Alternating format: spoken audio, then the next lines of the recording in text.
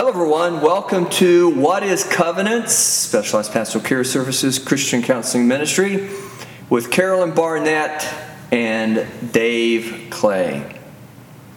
Carolyn, I bet your house is like really orderly and clean. Sure. We'll go with that. I like order. I like clean. I can't always say that it is orderly and clean, but it's interesting that you say that, because in this rental house, I told my husband, I said, have you noticed I've been keeping this house cleaner? It's like a revelation to me.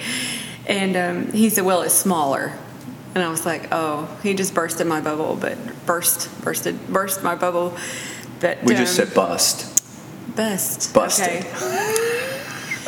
That's why I'm not an English teacher, but I do like that. And interesting enough, I didn't really grow up like that. My mom was not quite a hoarder, but on the verge of like keeping papers and clutter and stuff like that. And I don't know, I think once you recognize that in your head, what the effects of that does, and it made me think a lot about it when I read that Marie Kondo book, that something, The Magic Art of Decluttering or something. I can't remember the name of it. And it made me think about it, because she actually talked about the brain has more to process when you walk in a room and there's more stuff, which makes sense. I know it's very basic, but I wanted to actually apply that and make there be less stuff, like a minimalist almost. But I have a little small bathroom now, and I like it. So I don't know. Well, and this is all, again... But I do like it. This is all, again, within the context of moving to the new rental, because, yes. And then congratulations, a positive way, you sold your house, and the timing was good, and all that worked out well. But finding another one, you had to move into a rental. Yeah. And I think you and I, we've talked, I think you and I, speaking about what was required in the move, you found it really good to purge, to get rid of stuff. Yeah. And and I told you, my personal feeling on that is, if you're going to move, that's the time to get rid of it. Exactly. And don't take it with you when you go. Sell it, throw it away, whatever, lest it become, again, somewhat hoarding, where you have to find a place for all that stuff. Yes. And then usually the place that we find, really, if we don't purge, if we don't release, don't let go of that kind of thing, or in that kind of way, those kind of things, what we'll do is we'll end up stuffing closets and drawers. Or nowadays, what you should do is go out and get a rental unit for your stuff. You live in your house, then you go rent, I don't know, like a garage or a locker or a pod or whatever, and put all your stuff in that. I think I'll pass on that. And I have been, it's been kind of eye-opening. I've had a big box of kitchen stuff that we packed, and it's out in this breezeway. And it's funny, because I went out there to get what I needed and I brought it in, but yet there's a whole box still out there full of stuff. And so I'm curious, like, I want to see how long before I don't use any of that stuff, because you've been through a fire too, lost everything in a fire, which that's a very dramatic or drastic way to have your stuff purged, right? But there is a lot of liberty that comes and with that, and then there's that freedom that follows, and that feeling of, I thought I needed this, but I really didn't need this. We made a decision. It really wasn't we, it was a me. I made a decision a long time ago when we went into business, opened up our practice initially, all those years ago, never to buy a piece of furniture that had a drawer in it. Now, I must confess, we have file cabinets, and with that, sometimes that becomes a repository, a place to put. Yes. Your stuff, clutter, and there's always going to be a bit of that, because there's closets there. But that was my commitment, was I am not going to give anybody, myself or anybody else, any room to indulge the idea or the notion that you could kind of put something somewhere and keep it, because it always overtakes you. It always gets to the point where there's so much more, and then I'm one of those individuals too. if you've been able to purge it, if you've been purged like with the fire, or even if you didn't choose to do it, then work really diligently to keep it minimal, because I kind of clean up before it gets to that messy state, because I hate that. Right. And, I guess you kind of look at that, well, that takes some energy, and to clean it up takes energy. I don't know which is greater, but just for me, I've looked at big messes, and I thought to myself, I don't know if I got where to begin. I don't know how to clean all of this stuff up. Well, that's what I told Tim yesterday. I said, I would get overwhelmed when it gets to that point where there's so much, and then it's a big job. But if it's smaller increments, 15 minutes a day or whatever you choose, then that's more manageable. And Peter Walsh, I don't know if you know who he is or not, and he wrote a book. He had a TV show even, and he talked about organization, where I started this RAFE file. Read Act file, and it's just which it is a drawer, so you may not like it, but it kept it contained, and then it minimized how much could go in it. It's like one of those little plastic 3-drawer things, and the top drawer is things you have to read yet, the middle one is things you have to act on, like they require action, and then the bottom is file. And so you would have a designated time to file, to do that, to act in that file. And that really helped me, because it kept things in a place. They had a home, and then I had to deal with it, because obviously you couldn't let it get out of control.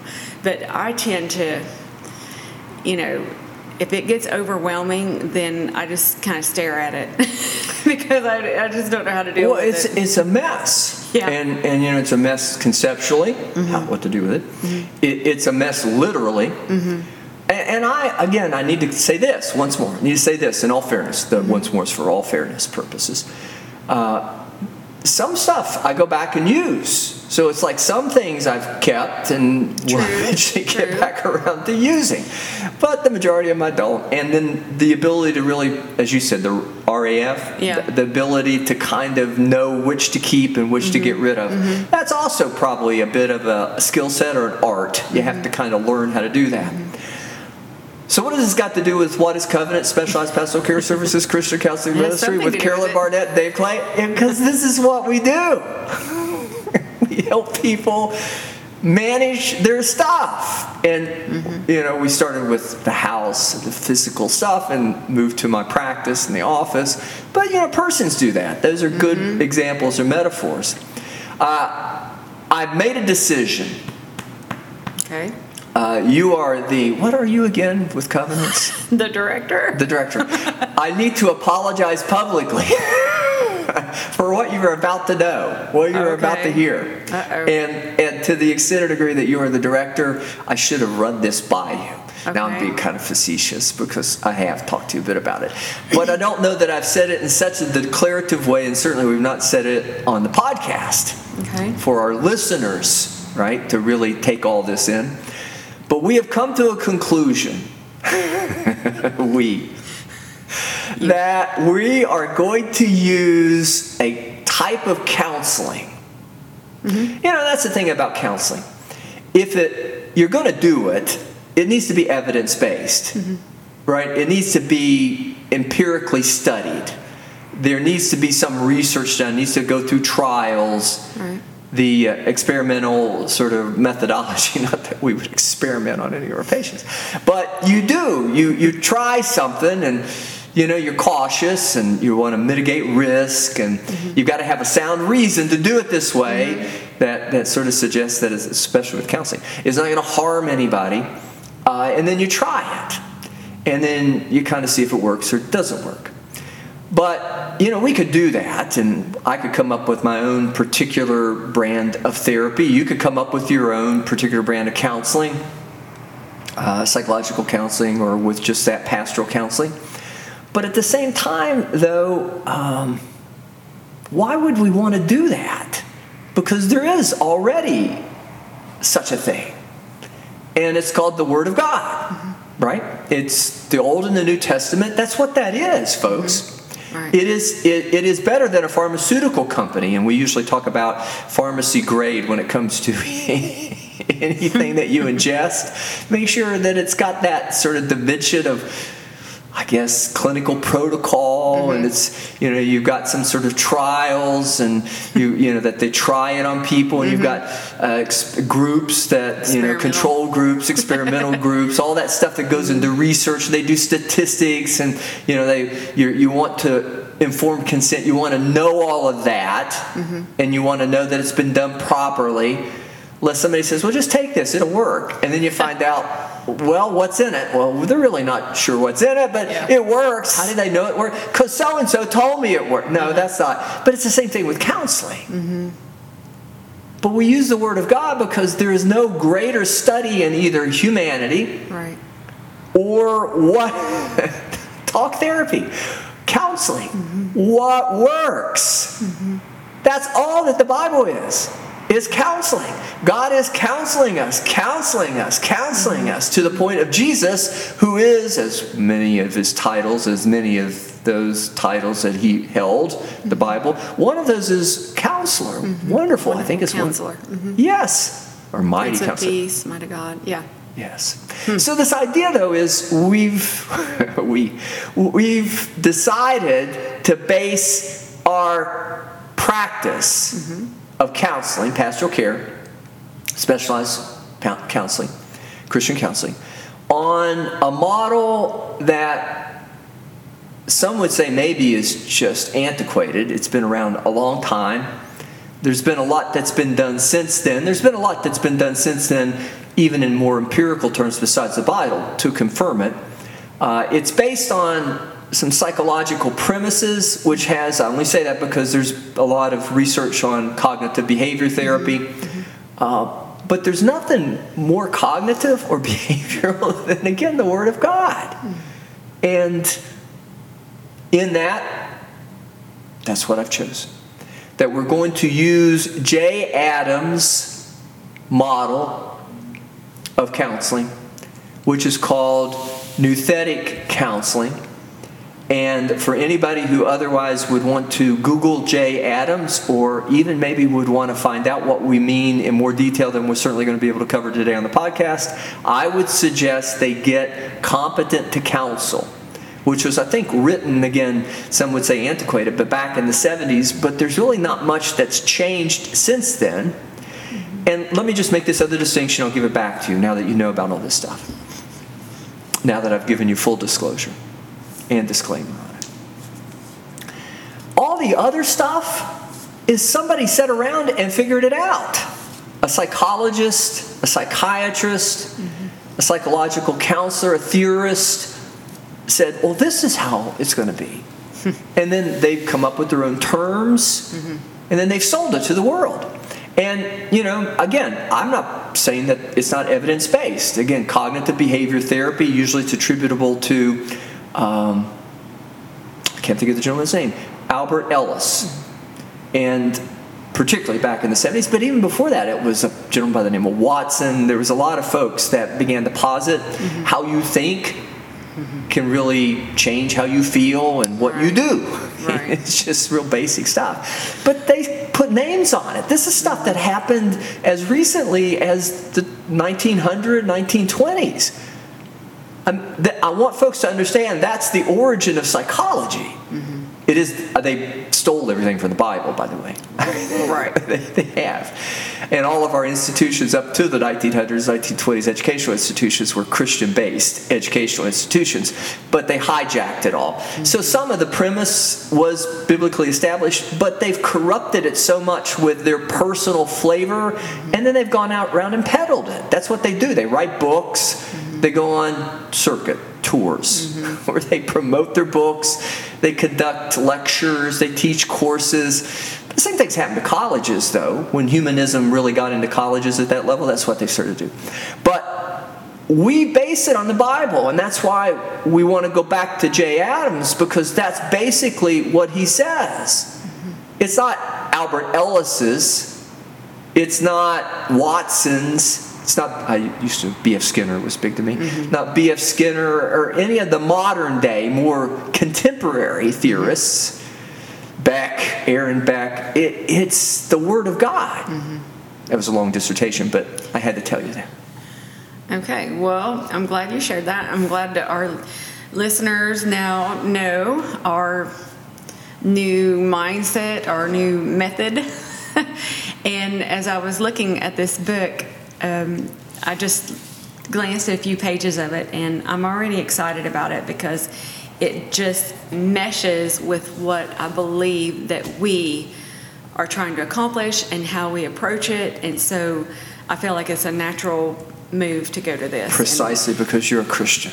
And you already were doing this. Oh, okay. And pastors already have been doing this. They Yeah. just don't feel very confident doing this because everybody else has casted, you said, shade. You were talking about bursted. They casted shade. Thanks They for have bringing cast shade. Well, and I like how you said that they peddle it, but they dress it up as if it's something different. And then look what we have here. Look at this new thing. And it's not new. It's the Word of God is still the same. It's still the same message, but we can't pretend like it's something else and then sell it, or at least ethically, I couldn't do that. But Well, and that's the whole point. We are not appealing to any worldly standard, but we recognize, even in worldly sort of terms, there are such things, high standards, as empiricism and science and being evidence-based. right. So we appreciate that, even though we're doing this in a pastoral sort of way. But that's really what I want our listeners to hear. This is not the first time I've said this. For those that might be regular listeners, they've heard this. Maybe they don't need me to say it again. But I think it's always worth saying. The Bible is empirically sound. It is evidence-based. It presents a study. And it's not a singular individual. It's all of humankind. But it's everything that science purports. But it's throughout history, all humankind. We're not just talking the last century, Right. right? We're talking from the beginning of time. God has revealed to us what the human journey looks like and how to fix it. And it is Jesus. It's the Word of God, living Word of God, Old Testament, New Testament applied. There's no reason to change that. Right. There's not. Oh, we can't. And right, we shouldn't and we can't. It's immutable. But that's what Jay Adams says. Now, again, this is not us selling out in any sort of way to humanism, but I do think some people need to hear the real basis for what we do. We're going to pass muster on both sides. We are ethically we hold ourselves to the same standards that anybody that would have a professional license would hold themselves to. And at the same time, we do everything we can to hold ourselves to the same standards of a pastor and their licensure or their ordination. But more so, we hold ourselves to the highest standard of reality and truth, which is God's standard. And we know from a human side of it, that's where we pass muster in a human dimension. We know it. It's got all. Don't let anybody convince you that the Word of God and science are two different things. Science is the mind of God. It's just been corrupted by humanism, and somebody's hijacked it, and stole it just like the devil did. He seduced Eve with the Word of God. They're seducing you with not the Word of God, but with their own concoctions and trying to tell you you're a lesser, trying to tell you you're a poorer, trying to tell you, well, it's a fairy tale. These folks, as with the folks I'm talking to now, are friends. Folks, look at the world and tell me who's living in a fairy tale. It isn't me. It isn't you. It isn't the Word of God that's created a bubble and we're all living in this sort of fantasy. The world, because they can't face the truth, the reality, they can't face God in that way, they're living in a fairy tale. And look what it's getting us. Right, exactly. And that's the sad part and the frustrating part at the same time, because we want them to understand this bubble and see it, and not just, we talked about the pit, and when people fall into the pit, Joseph was in a pit, but he didn't set up house down there. Like some people will go in the bubble and then they don't see it anymore, and then that's their reality. It's like, no, you're living in a bubble that you're not seeing the whole picture. And it frustrates me, but it just They've got boxes on their their carport. Mm-hmm. They've got drawers in their furniture. They've got closets. They've got houses. Yeah. That are filled full of junk. Mm-hmm. They've got stuff because they've never dealt with it. Right. Because they've hidden it. Right. Because they're running from God. They're running from truth. They're running from reality. Mm-hmm. And they need to be gently, kindly reminded of the Word. But if you try to distort it and create a bubble, my job is to pop it. I am not going to send you to hell. Right. I'm not. I'm not going to participate, at least knowingly, willfully. Now, I may measure that a bit if you're not ready for it, and I know it's just going to kill you, seemingly so, overwhelm you. I might, again, in my passion to be empathetic and understanding and agreeable and want to help you, I might go a little slower, which is probably the right thing to do. Hopefully we'll get to talk about that on the podcast today. But I still need to pop the bubble. But I don't need to pop the bubble. The Word of God pops the bubble. Right. Reality. And I hope our listeners hear that intensity in your voice, because I was thinking, of course, when we walk up on that person with all the boxes, there's no judgment there. And I think that they feel like there is when we come at. I have a family member that, said that she told me she felt like I was judging her. And, that made me pause and kind of think about that. But also, is we're not mad at you. We're mad for you. We're not mad because you have 1,000 boxes or because you refuse to believe basic evidence that's irrefutable, but we're mad for you because of what we want for you and what we know is available for you and that was done for you. Not only that, but that's the reason I get kind of worked up over that, because not only do we care about our loved ones, I mentioned my family member, but it's the whole world. It's every person that comes in here to covenant. We want that for you.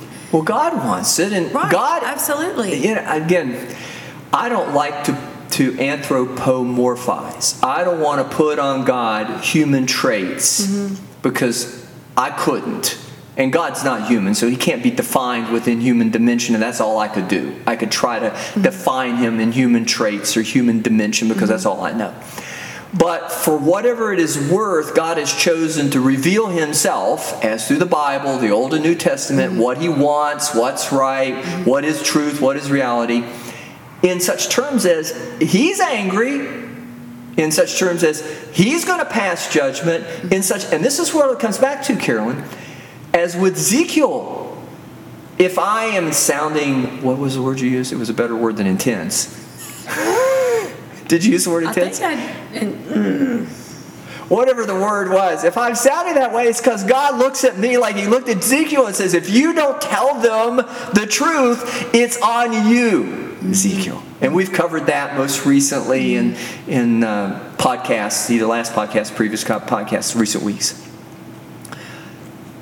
I am not going to go before God and Him having told me these things, or I'm not going to go before God knowing that there is a resource in a more contemporary sense, Jay Adams, that takes it in such an iconic sort of dimension. Not that it's iconic like above everything, we should worship it, but it captures really well this concept of nouthetic, because that's exactly what he says.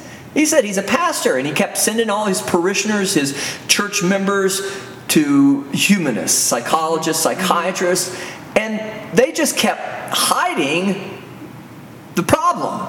They kept trying to cover it up. They kept trying to stuff it in a drawer, stuff it in a closet, put it in a box. They kept trying to come up with excuses as to why. Well, you were born into a family that did this and that, and it's all now part of your personality, and you really can't change that. And I don't disagree with the summation or the summarization of how people, the etiology, how people get to where they are. I think all that's true. The problem with psychiatrists is they take you off the cross.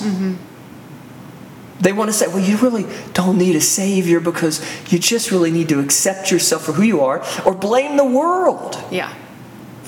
No, I don't need to clean my house out. You guys just need to stop judging me. Stop bothering me.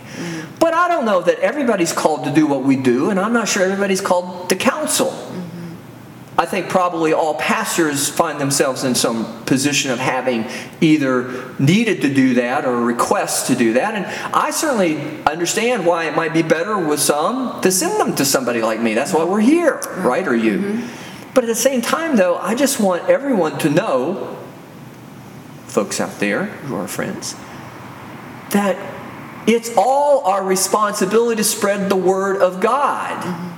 But maybe we don't spread it in the same way. Maybe we don't become the juggernaut. Maybe we don't maybe we're not going to be Stephen. Maybe we're not going to be stoned. But we have to do that in the fashion that God gives us. But all of us, in the same sort of way, Ezekiel, and as I was confessing, my passion comes from that. I want to tell them, I want to help them. But even more than that, God tells me I have to. I must. If I don't do it, it's me He's going to look to and say, why didn't you? Why didn't you care for them? Why didn't you feed them? Why didn't you take care of their needs? Why didn't you tell them the truth? Why didn't you spread the word? Why did you let this continue without any sort of statement? Why? And again, there's certain circumstances, situations where it's easier to say it, and then again, some like Stephen, if you're going to be taken before an enemy, hostile regime, you take it before the adversary, the enemy, you're going to probably expect, if you're going to be Jesus, take it before Pontius Pilate, you can't argue, so you're going to have to be mute. But all of us, just quiet, wasn't right for him to defend himself. But he defended himself where he got there.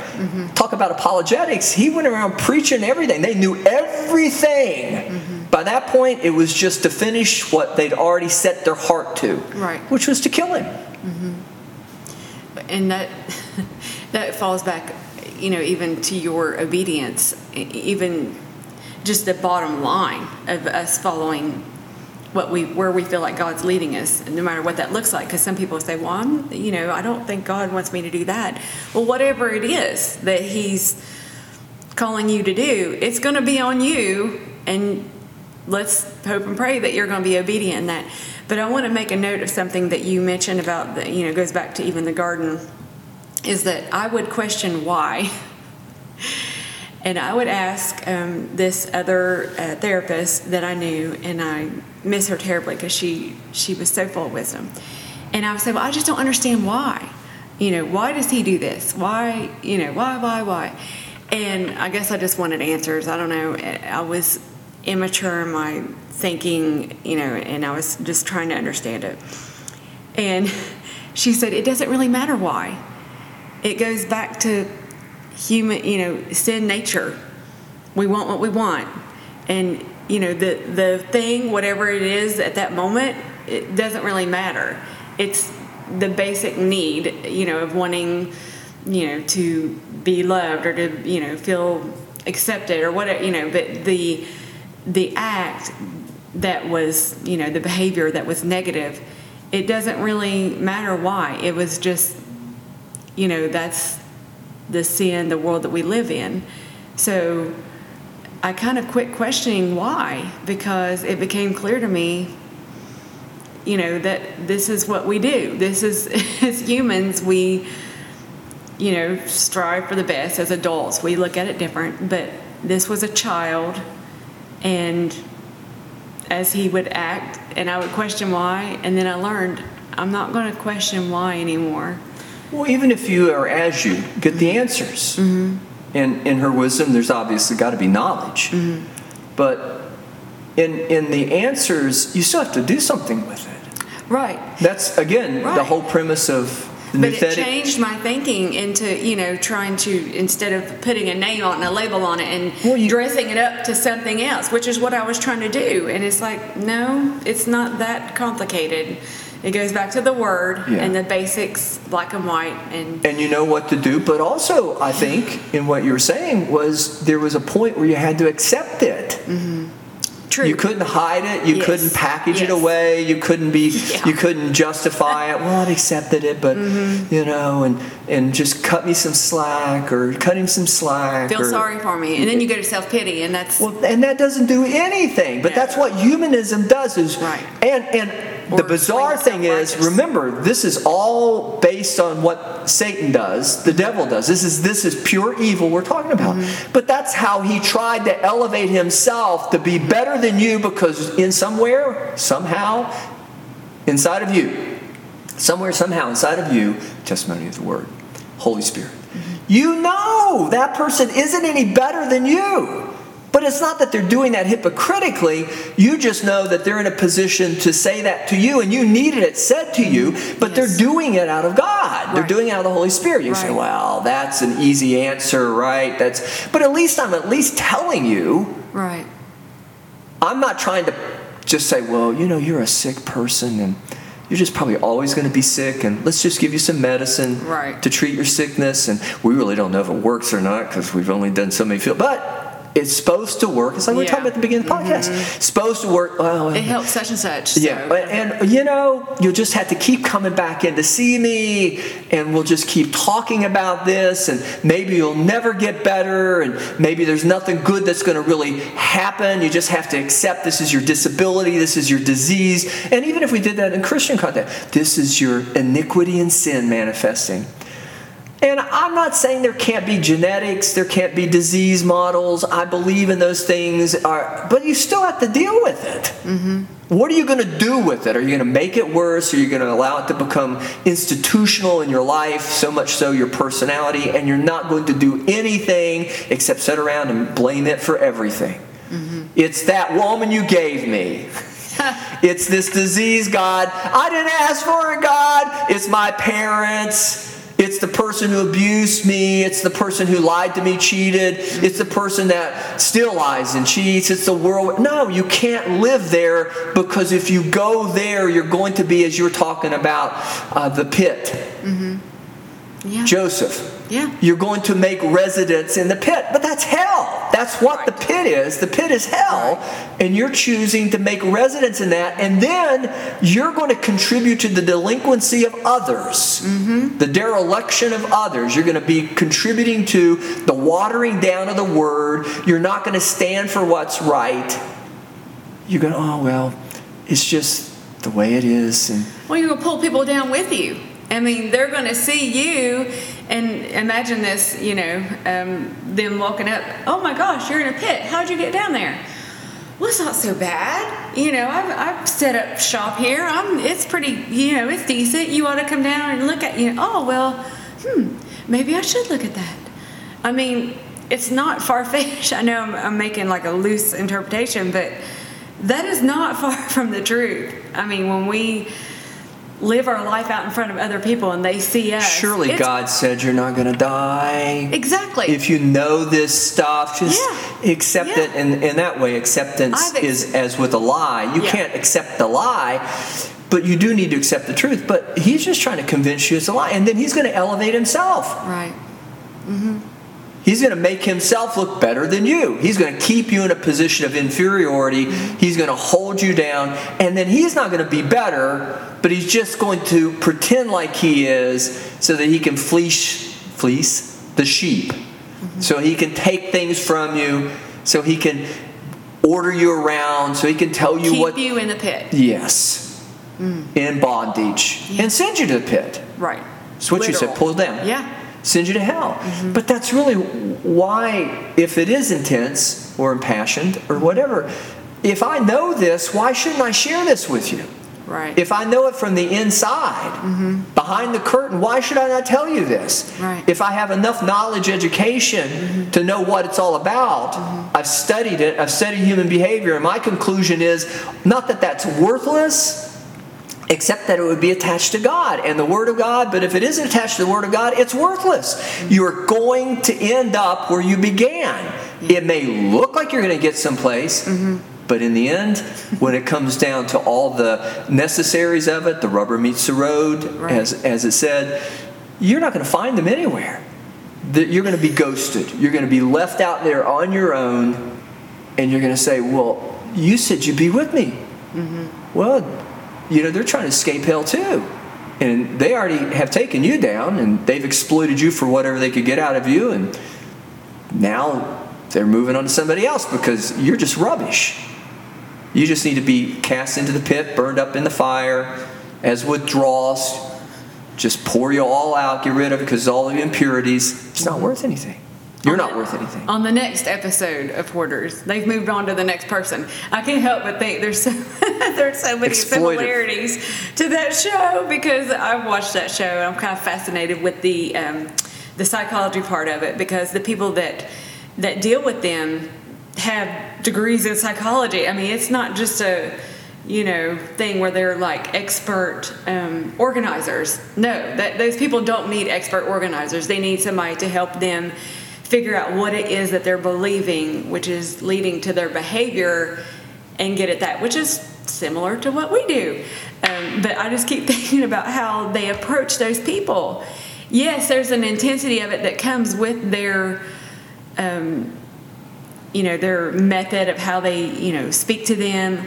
But in the beginning, they don't go at them passionately. They walk into it gingerly to be able to, show some empathy, to talk to them, to establish a rapport, all the things that the Holy Spirit and Christ does. Of course, He is intense. It's the Holy Spirit. But He doesn't beat down our door and tell us we have to serve Him.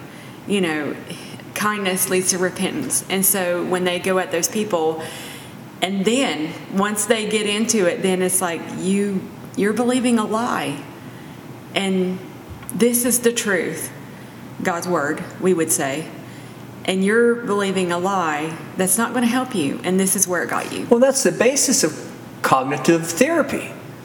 Albert Ellis did it. He's not, he's dead, posthumously. He would never be called a Christian.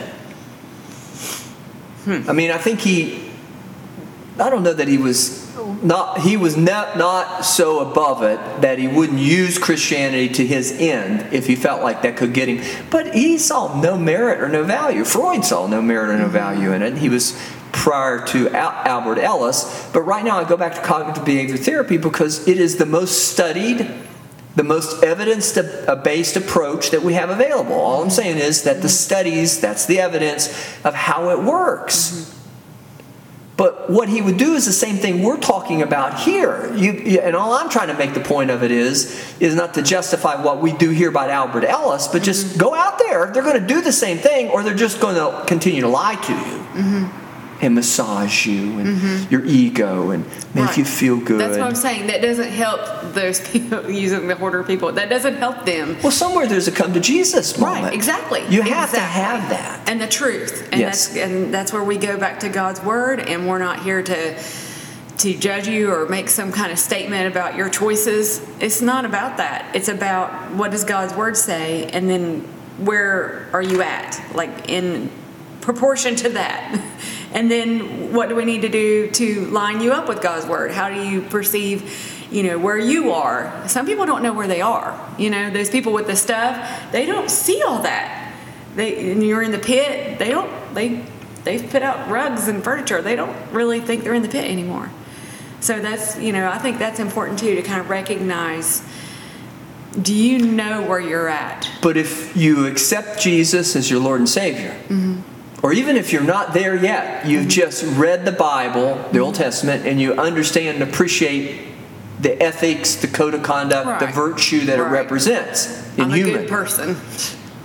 But even so, you're already coming to terms within yourself for the truth. But if you've gotten to my office and you purport to be a Christian, either you don't know the word or you're denying the word. I mean, it's just that basic. Because there's no way you could read the Word of God.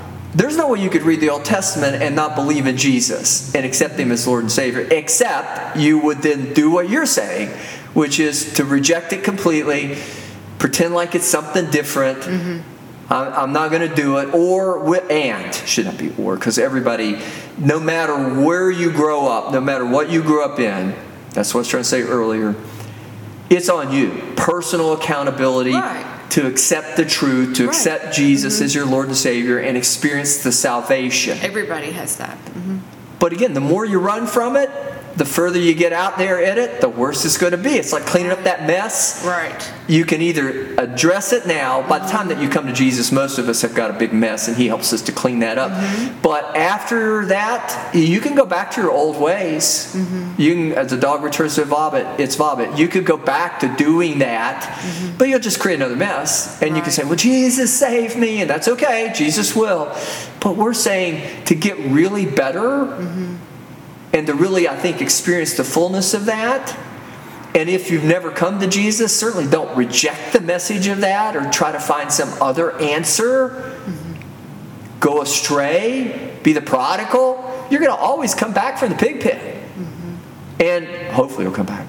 But there's some that don't. They don't accept the premise. They're living in the bubble. They've chosen to. They're going to crucify Christ. They're going to not...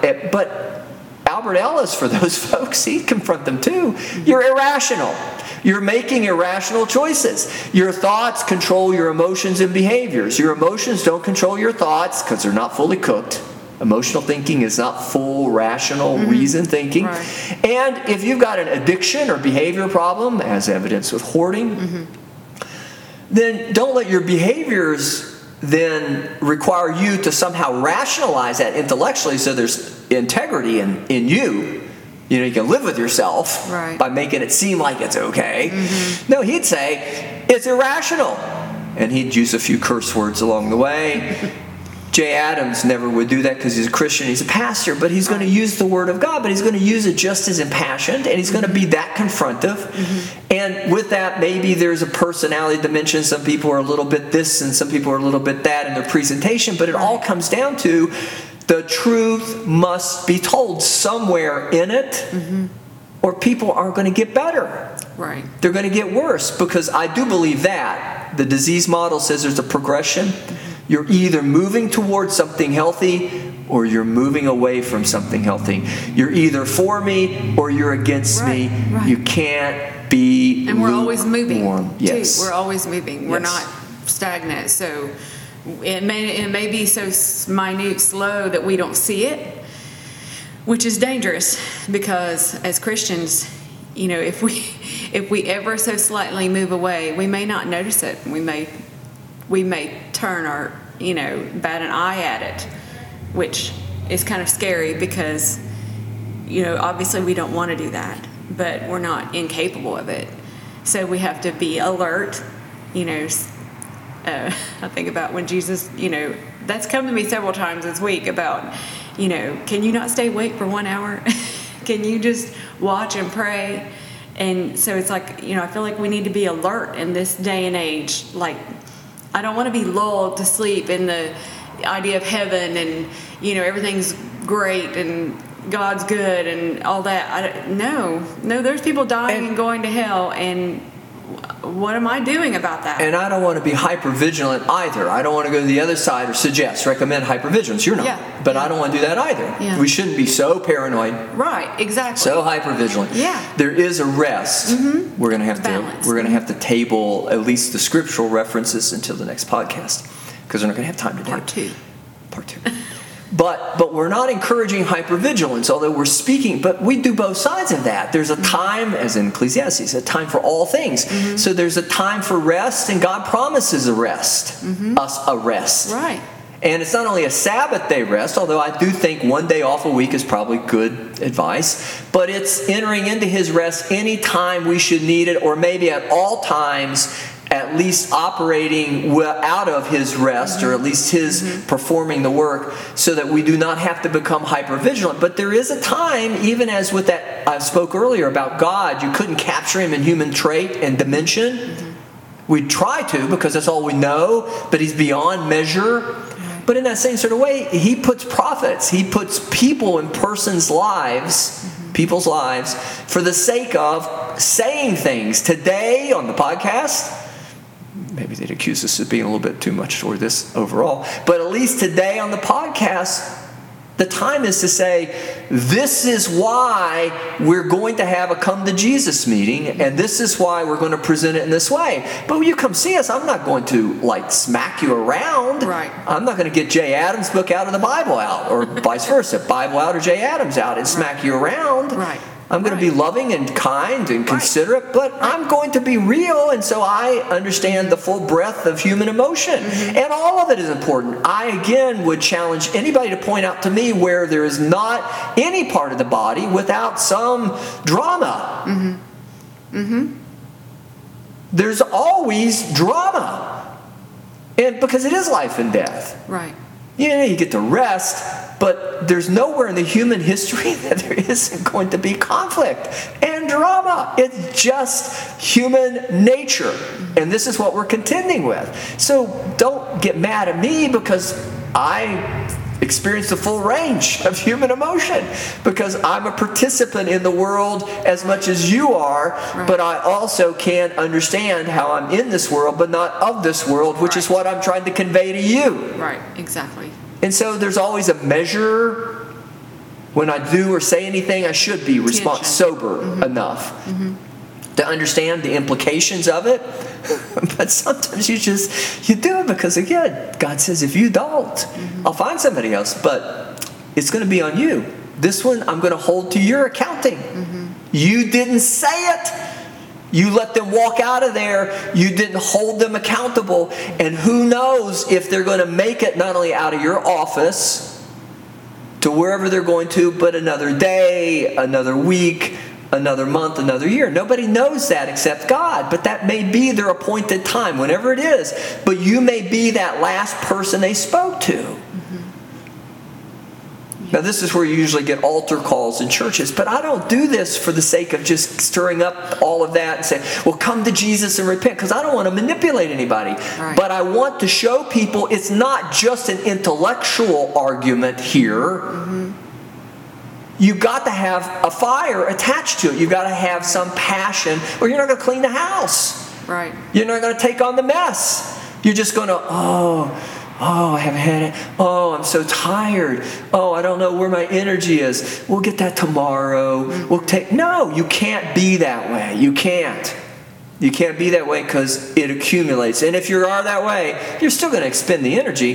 It's just going to be with additional complications. You're going to miss opportunities. Things are going to break or tear up because you didn't maintain them. There's just a lot of selling to the idea, at least I could, offer good reasons as with a selling of the idea that you should just stay on things. But I don't want to sell it. I want to come from your heart.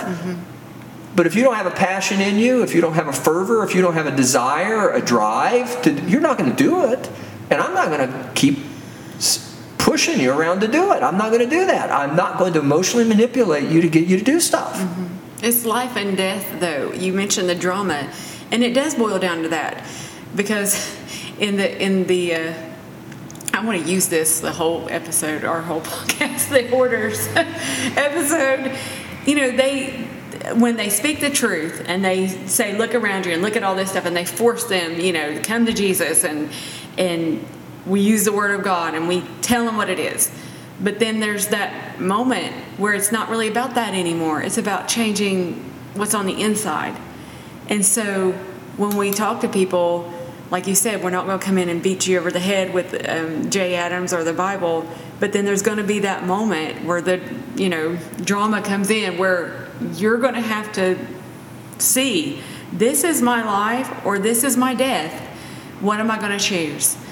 And we brought it to him. We did what you said. We did what God asked us to do. But then it's on you to make a decision once you've been given the truth and presented with the gospel. And we're not here to force you, like you said, manipulate you or make you emotionally unstable to where you feel like we're trying to talk you into something. It's not about that. It's so much bigger than the thing. It's bigger than the thing you came into office for. It's full disclosure and disclaimer, and though it is as much for human sort of passing muster. So individuals understand how we are established ethically within the pastoral care sort of model. But it's not to replace the Bible, but it lets them know And with that, I'm glad you're pretty much in agreement, I guess. Now I can say it confidently. It's a we thing. Yes. That we believe this is the best approach, so that if anybody wants to come in and challenge us, anybody wants to say, well, what's your theoretical basis for this? Or why are you doing it this way? This is why we do it. This is the theoretical basis, the ethical basis. These are the ethics, the highest standard we're going to hold ourselves to is the Bible. Right. But we also meet, I think, a certain degree of humanistic, or at least the requirement at times to establish that in more human terms. We're still in this world. Yes. So I just wanted to give that disclosure and disclaimer. But I also wanted folks to understand this is where it comes from. This is our heart. I won't say us. This is my heart. This is where it comes from. So if you don't like that, or you don't like the presentation of that, then there's others, and God would send you to others. I don't want to sound like I'm not concerned, or that I would not want to be insulting in that, but that's probably better to go that direction. But I do believe that, as Jay Adams would say, people don't get better until they have to face the truth. And sometimes facing the truth is, literally, as it used to be said, the euphemism, like coming to Jesus. It is coming to Jesus. How do I get a hold of us, Carolyn? You can give us a call, 304-528-9220. You can email us at covenants.llc1@yahoo.com. You can always go online if you just want to find out more, covenantsonline.com. Or you can check us out on our Facebook page, where we post a link to our podcast, and it's under Covenants. And should you not want to do any of those things, you can always come back and catch us on the next podcast of What is Covenants, Specialized Pastoral Care Services Christian Counseling Ministry, with Carolyn Barnett and Dave Clay. And until the next time we get a chance to be together, God bless you.